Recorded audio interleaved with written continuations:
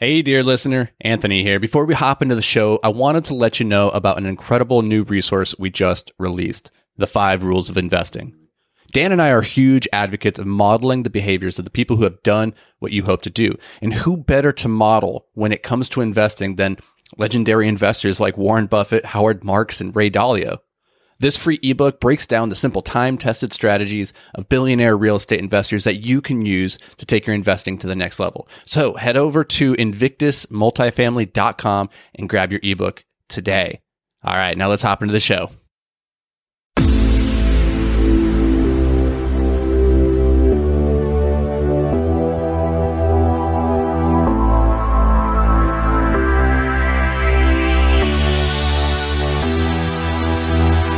Hello and welcome to Multifamily Investing Made Simple in Under 10 Minutes. This is the podcast where we take the complexity out of real estate investing in under 10 minutes. I'm getting really crazy with my hands over here, Vicino, joined as always by my partner, Dan Kruger. See what I did there? I gave myself the nickname this time. I get nothing? You get nothing. You get no nickname today. Yeah, you're just my partner. Dan, my partner, Kruger. No, I'm here. I like the hand motions for those I was getting crazy with my hands. For those of you who are viewing this episode as opposed to just listening, it's like an interpretive dance, really. It's quite impressive. I like to express myself through my fingers. You know, Tony Robbins talks about one of the ways to, elevate your energy or change your mood is through physical state changes. So sometimes you just got to get animated to give yourself that extra energy to do whatever the thing is you're doing. And we're on a bit of a podcast marathon right now. So I just needed that little bit extra. But we have already blown through roughly 2 minutes of our 10-minute episode, which is going to make the next 8 very difficult to get through today's topic, which is what's the difference between a REIT and a syndication? So what is a REIT? First of all, let's answer that question. Yes, REIT stands for Real Estate Investment Trust, and it is a typically publicly traded vehicle that's available to people it's out in the public markets, meaning you can log into Vanguard, Ameritrade, Robinhood, any of these brokerages, and type in the ticker symbol for a REIT and buy and sell shares just like you would with Apple or Amazon or Netflix or good old GameStop. So it's very liquid. You can trade in and out of it. And it seems like on the surface that it is a real estate investment. However, it's not really. You're buying a piece of a business, and that business happens to be in real estate, but you don't get any of the tax benefits of owning real estate. And that's one of the biggest knocks against REITs. Let's put that aside for now, and let's address some of the pros. Let's build up REITs and give them their due. So you mentioned the liquidity. That's a great one. If you only have $100, you can go onto Robinhood right now and go buy some REITs. Like, that's pretty cool. The returns have generally outsized that of the general stock market over the last 60 years. I think the average is 12.87% compared to 11.64%. So those are pretty good returns.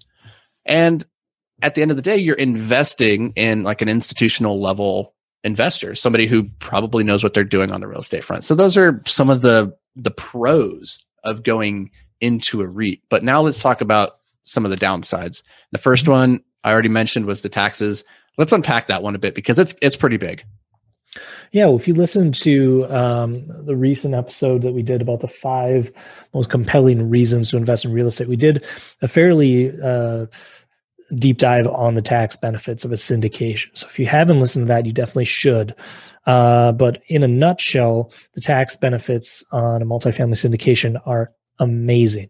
The tax liability of investors is going to be quite low to even nothing on those first couple of years where they're getting distributions. It's always going to be different for every investor, and they should really chat with their CPA about specifics.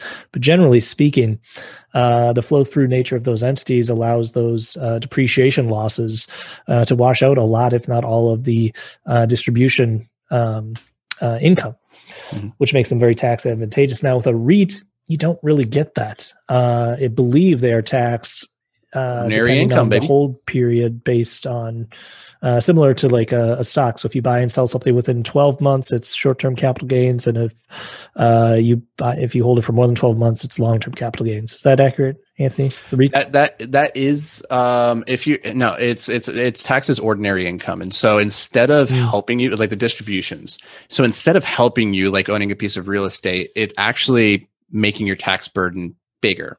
So that's kind of a bummer. Now, that's not to say that like depreciation doesn't occur with inside of a REIT. It just occurs before it ever hits you, and then you get taxed. And so it's like you don't get that big benefit of owning real estate, which is a really big hit. So yeah, that's actually I forgot that on the REITs, those distributions are essentially treated as dividends. So if you owned a share of ordinary income, 3M that sent you a dividend, then that is like the tax rate that you're going to be paying on a REIT. Is that accurate? That's exactly right. Yep. And so no matter how you cut it, it's not helping your tax situation. And so it's that's not the worst deal.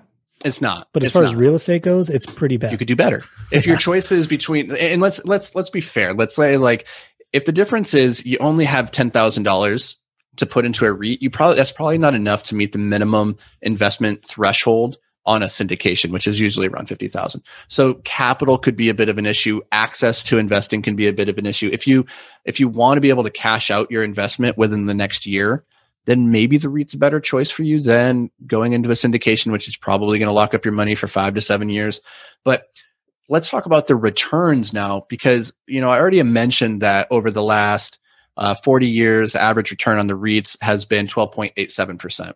Now, does that factor in the value of the shares, or is that just the dividends distributed? I don't know exactly how they calculated that.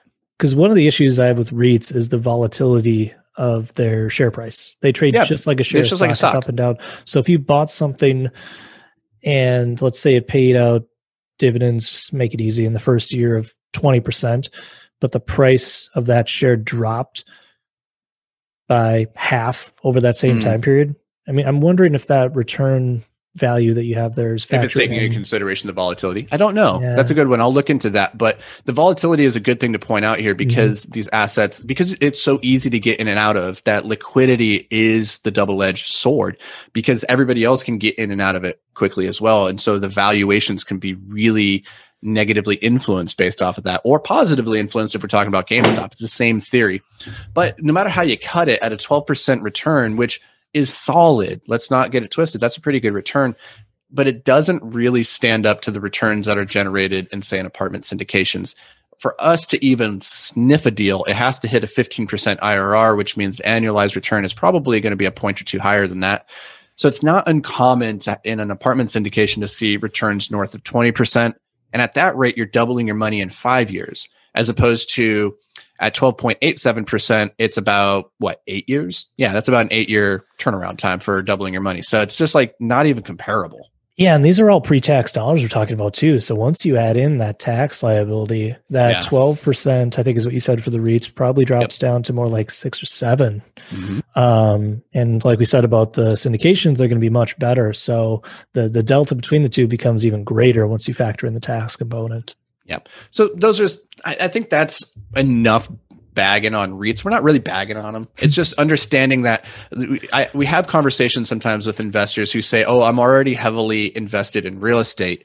But then when you get down to it, they're really invested in REITs. And for us, which is basically the stock market. We don't count that as real estate because you're not getting any of the big benefits of owning real estate. And so you've taken all the things that are okay about real estate and you've left all the things that make it great off the table. The use of leverage, the use of the tax benefits, the better returns. So those are the differences between REITs and syndications. That's not to say that REITs can't play a part in your portfolio, but it's not a big part of mine. It's not my favorite way of investing. And so, yeah, if you're going to invest in real estate, invest in real estate.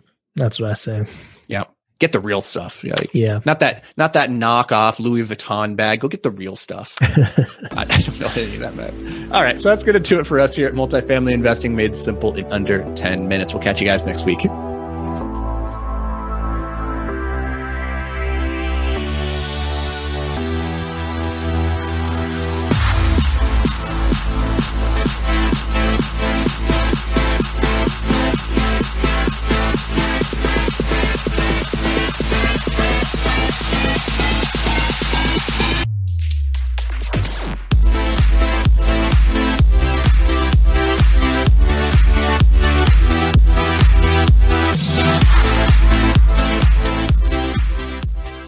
Hey, thanks for joining us for another episode of Multifamily Investing Made Simple. If you enjoyed the show, could you do us a massive favor? Head over to iTunes and leave a 5-star rating and review. Your feedback, it means the world to us as it helps us grow and spread the word about multifamily investing. And don't forget, sharing is caring. So fire this episode over to any friends or family who you think could benefit from learning all about multifamily investing. Thanks, guys. We appreciate every single one of you, and we'll see you on the next show.